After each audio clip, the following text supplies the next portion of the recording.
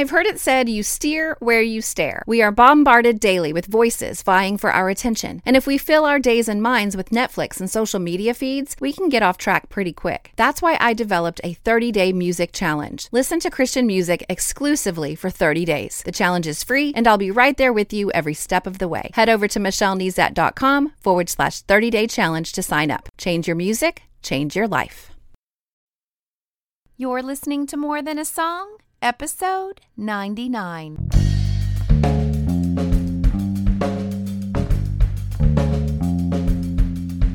Hello, and welcome to this episode of More Than a Song. My name is Michelle Nezat, and this is the podcast dedicated to helping you discover the truth of Scripture hidden in today's popular Christian music. My goal is to teach you to connect portions of God's Word with the songs you're singing along with on the radio, to help you meditate on truths that will transform your way of thinking and ultimately your life.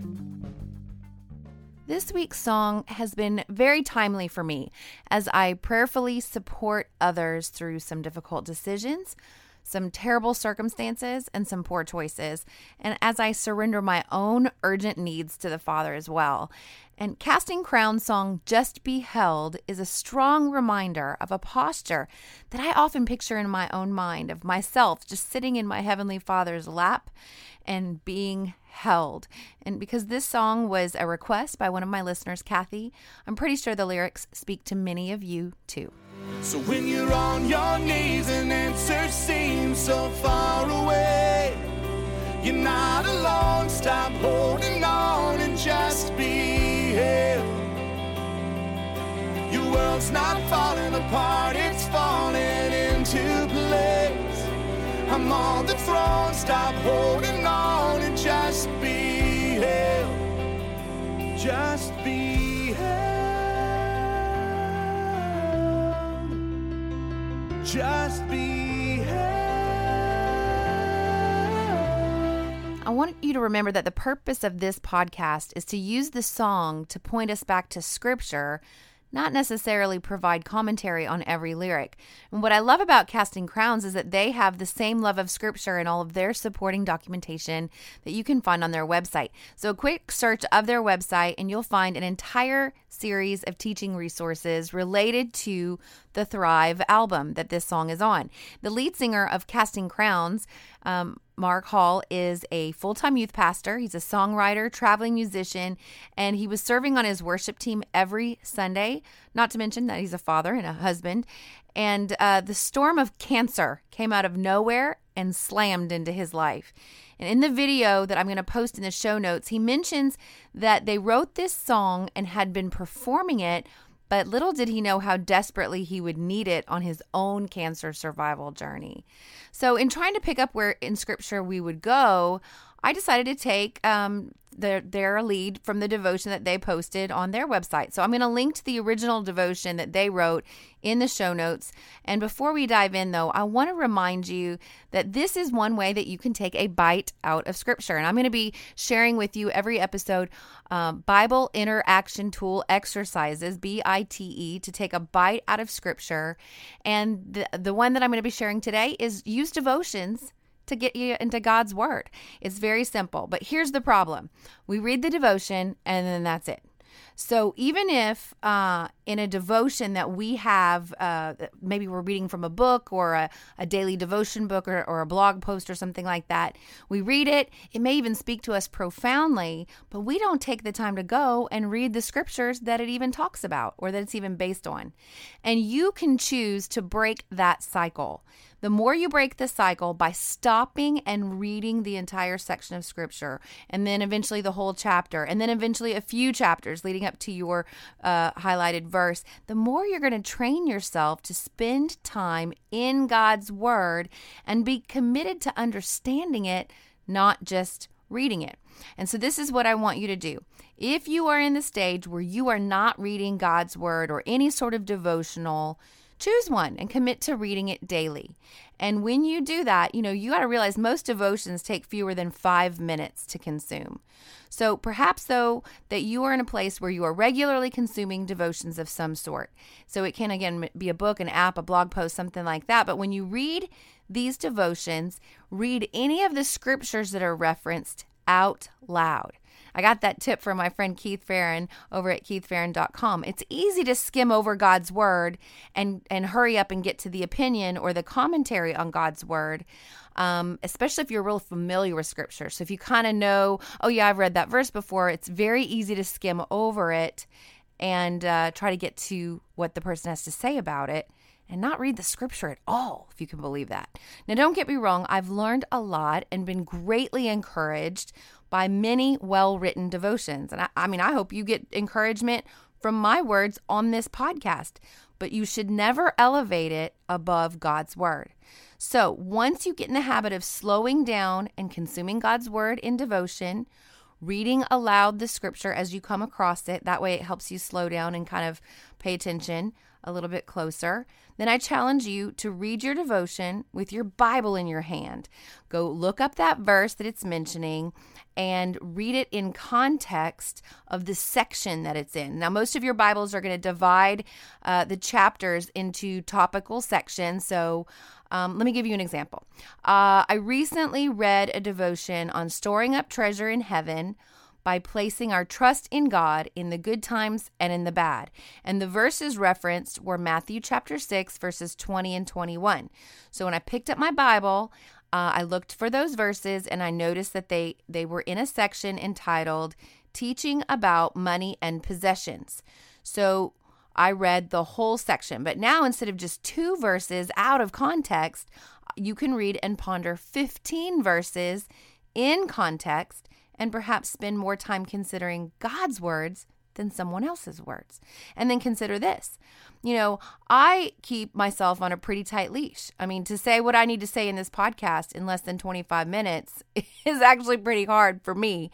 When I'm studying scripture and prayerfully just trying to boil it down to the key points that flow together and always trying to keep an eye toward inspiring you to pick up God's word for yourself, I kind of have to write out what I'm going to say and really hold myself back from too much wandering off, or I'll have a 40-minute podcast in a heartbeat.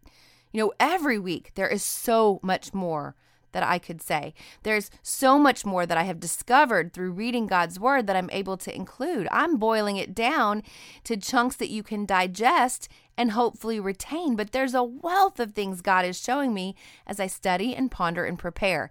And I can promise you that the person writing the devotion in 1 page or less has done the same thing. They're trying to boil down amazing truths into bite-sized pieces.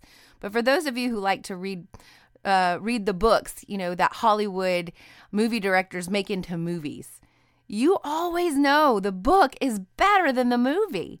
The movie just can't include all of the details that the book can, or it'd end up being a 6-hour movie instead of a 2-hour movie. And this is true of God's word and devotions. It's almost even worse. The devotion is not even a movie. It's just like a movie trailer. How many of you say, oh yeah, I saw that movie, when all you've seen is a trailer of it? So what I'm saying is, by reading the whole section that the devotions verses are in, you turn this quick drive-by devotion referencing 2 verses into a greater investment. And then a quick thought on storing up treasure in heaven by placing my trust in God may turn into God revealing himself in a deeper way on that topic. Or for me, in this section, I needed the reminder at the end of this section that says that I shouldn't worry, and reminds me that today's trouble is enough for today. Well, can I get an amen on that? Okay. So the final level of this challenge is to, and again, I want you to take baby steps. So I don't want you to think, oh my goodness, I have to do this right away. So read a devotion. Just get committed to reading every day. Read the verse out loud. Then read it in the section that it includes in. And then the final challenge is take a verse and read it, at least read it in the whole chapter that it's included in, all the way up to maybe even reading the whole book. A lot of the epistles are just a few chapters, so 4 or 5 chapters. Or if it's a longer book, like we're going to be in Acts today, reading 4 or 5 chapters leading up to your chapter that you're going to be, or the verse or chapters that you're going to be focusing on.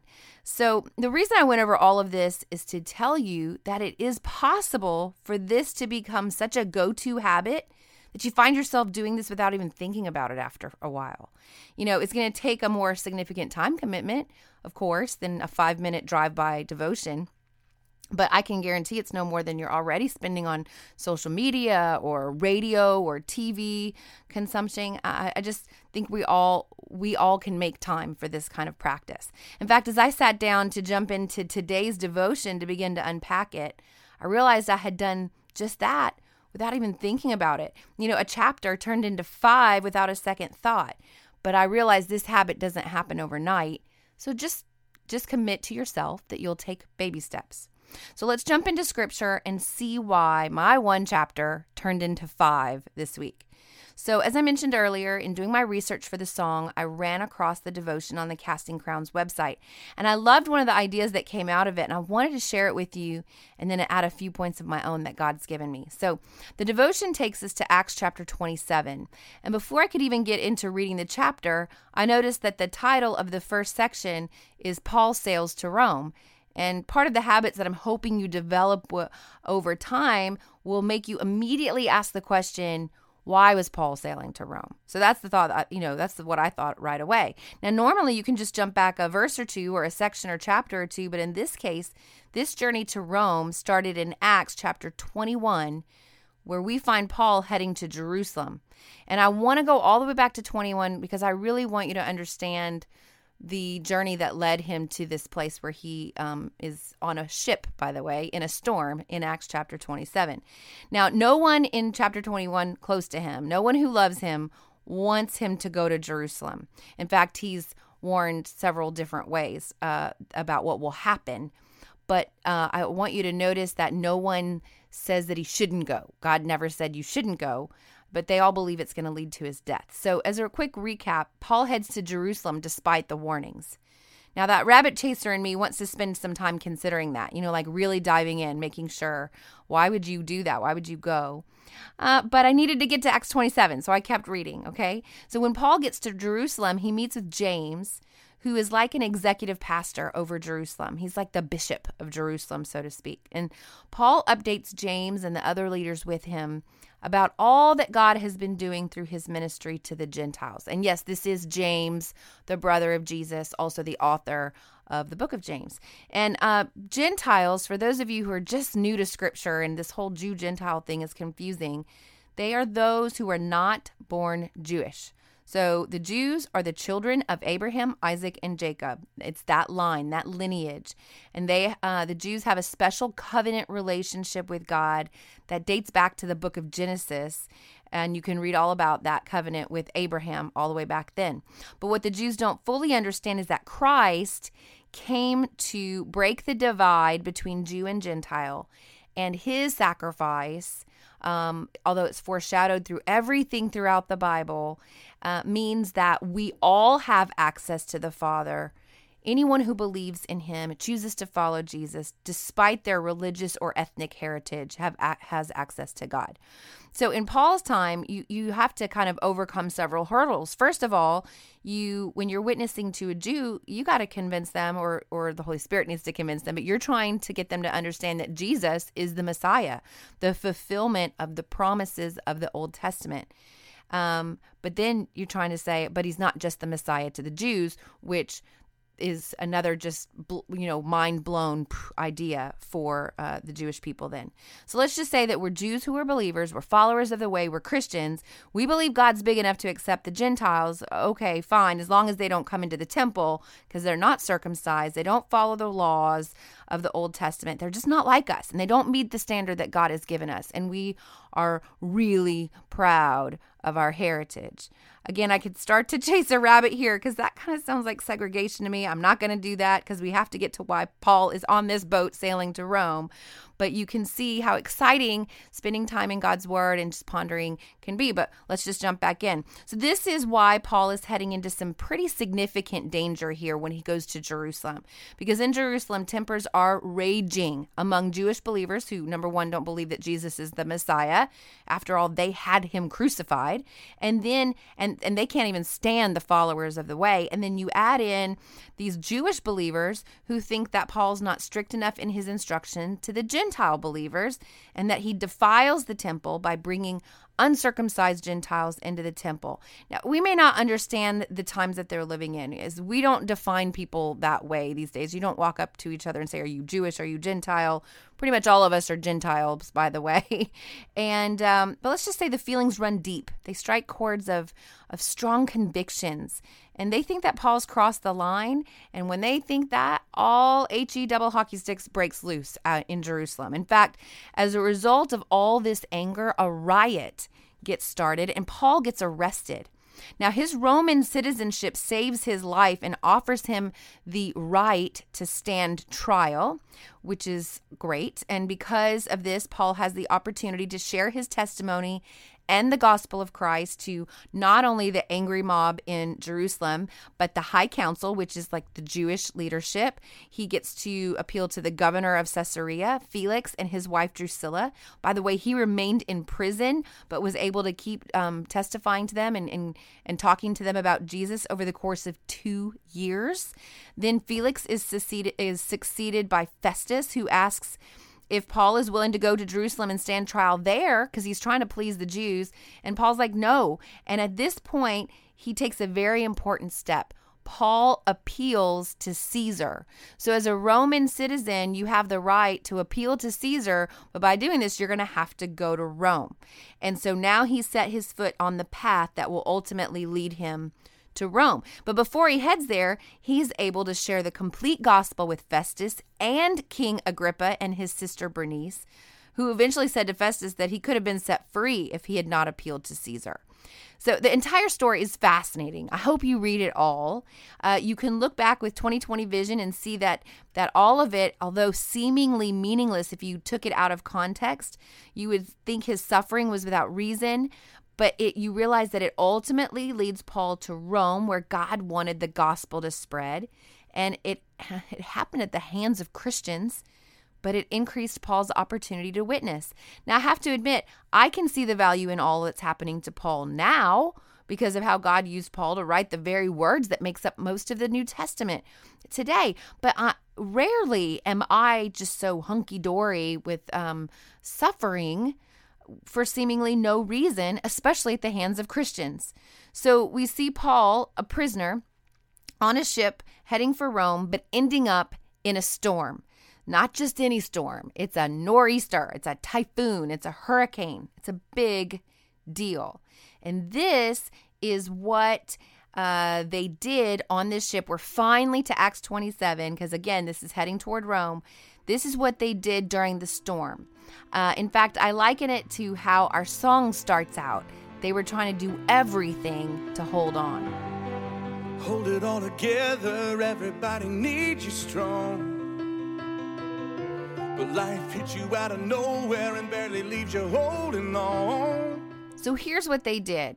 They chose a path of safety. They sailed close to the shore. But when the storm hit, it blew them out to sea. So they stopped fighting it and kind of let the wind take them. Then they tried to hold it all together by binding ropes to strengthen the hull of the ship. Then they lowered the anchor to slow the ship. Then they threw cargo overboard, which, by the way, they were a cargo ship, but they were willing to abandon their purpose in order to survive. Then they started throwing over some of the ship's gear, which is what they needed to function as a sailing ship. And so they began to abandon that. And then they lost all hope. So first they abandoned their purpose. Then they abandoned the tools they needed to function. And then they abandoned all hope. But God. If your eyes are on a storm, you wonder if I love you still. But if your eyes are on the cross, you know I always have and I always will. Starting in verse 21 of Acts 27, it says, no one had eaten for a long time. Finally, Paul called the crew together and said, men, you should have listened to me in the first place and not left Crete. You would have avoided all this damage and loss. But take courage, none of you will lose your lives, even though the ship will go down. For last night, an angel of the God to whom I belong and whom I serve stood beside me, and he said, don't be afraid, Paul, for you will surely stand trial before Caesar. What's more, God in his goodness has granted safety to everyone sailing with you. So take courage, for I believe God, it will be just as he said, but we will be shipwrecked on an island. So in verse 7, it goes on to say that at about midnight on the 13th night of the storm. This was not just a one-day job. This was a doozy. This was a long-lasting storm. They finally sensed land, but still it didn't mean that they in their mind, they're like, that doesn't mean we're going to survive, even though God said that they would. If you keep reading, you realize that the entire ship had to be broken to pieces for everyone to survive. The very ship they tried to save by tying it up tight to strengthen it took them to shore when they grabbed a hold of the broken pieces. And as I've been contemplating this story in Scripture, I've been gleaning a few things that I want to share with you as I close. First, I don't see Paul rehearsing his sorrows. Every painful opportunity he is given, he uses it to share the gospel and tell others what God has done. In fact, when King Agrippa challenges him and says, "Do you think you can persuade me to become a Christian so quickly?" Paul's reply, "Whether quickly or not, I pray that both you and everyone here in this audience might become the same as I am, except for these chains." So this is a man that rehearses the greatness of God, not the offenses of others, or bemoans his current circumstances. In fact, in 2 Corinthians 1, Paul speaks of another trial. He says, "We were crushed and overwhelmed beyond our ability to endure, and we thought we would never live through it. In fact, we expected to die, but as a result, we stopped relying on ourselves and learned to rely only on God who raises the dead. And he did rescue us from mortal danger, and he will rescue us again. We have placed our confidence in him, and he will continue to rescue us." Stop rehearsing your sorrows and the offenses of others. When you feel yourself going there, replace it with rehearsing the goodness of God. And hey, Christian music is one of the best ways to do that. You put it on, you sing along with it, and you rehearse the greatness and goodness of God. Second, don't try to play the whole story out in your mind. You have to trust God. Often we try to play out the successful conclusion of our circumstances, or if you tend to be a negative person, the ultimate demise of our circumstances. This is not a healthy habit. God clearly says that his thoughts are not our thoughts and his ways are not our ways. We are not to lean on our own understanding, but his alone. This means that we may need to trust him moment by moment, much less day by day, but there's no indication in Acts that Paul knew that his ultimate destination was Rome when he returned to Jerusalem and began that long journey. In fact, even in Acts 27, the angel gave him the final word that they would survive, but there's no indication that he knew that they were going to survive until the angel appeared to him. So moment by moment, trust him. Don't try to play it out. Only God knows the end of the story, and he has a plan. Finally, remember, sometimes it is your brokenness that will lead to your rescue. Just be held. So what's next? Well, I encourage you to read Acts 21 through 27, even beyond. Don't you want to see what happened, or if Paul makes it to Rome and what happens after that? So take my challenge also to take baby steps in your regular devotion times to begin to consume more and more scripture. And while you're in God's Word this week, let me know how you're doing. Email me, Michelle@michellenezat.com. You can hop on Twitter or Facebook, and let's talk about what you're learning. Now, before I tell you what song will be featured next week, I want to shout out to Warren from somewhere in the U.S., Sandy from California, Joel from Mexico, Deborah from California, and Cheryl from North Carolina. They are my newest subscribers to my website. Welcome. Now, the benefit of subscribing is that I will email you once a week, and in that email, you will get a weekly memory verse resource. You can display it on your smartphone, tablet, desktop, or print it out and place it in a visible place where you'll see it every day. You'll get an email recap of the week's episode, and you'll get instant access to any of the extra resources that I create from time to time. All of that is just my way of saying thank you for listening. So head over to michellenezat.com to subscribe today. And then don't miss an episode of my podcast. If you subscribe in iTunes, it'll come straight into your smartphone or tablet. And while you're there, please leave me a written review and a star rating. This encourages me, but it also helps me stay visible to new listeners. And as always, if you take the time to review my podcast, I will take the time to personally thank you right here on the podcast. Just like Mama Sweetbike, who says the podcast is helpful and encouraged her to read the word. Woohoo! Whew. She says, I love Christian music and using the Bible as a tool to fully understand what he is asking of me. God bless you. Well, God bless you, Mama Sweetbike. Thank you for the review. Well, that's it for this episode of More Than a Song. Next week, I will use Awake Our Souls by Tim Timmons to celebrate my 100th episode. Can you believe it?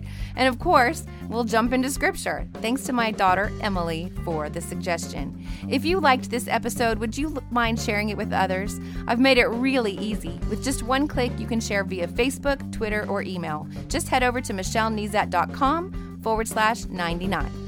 While you're there, I'd love to hear from you. Click on comment to join the conversation. Until next time, take time to meditate on God's word and consider his ways.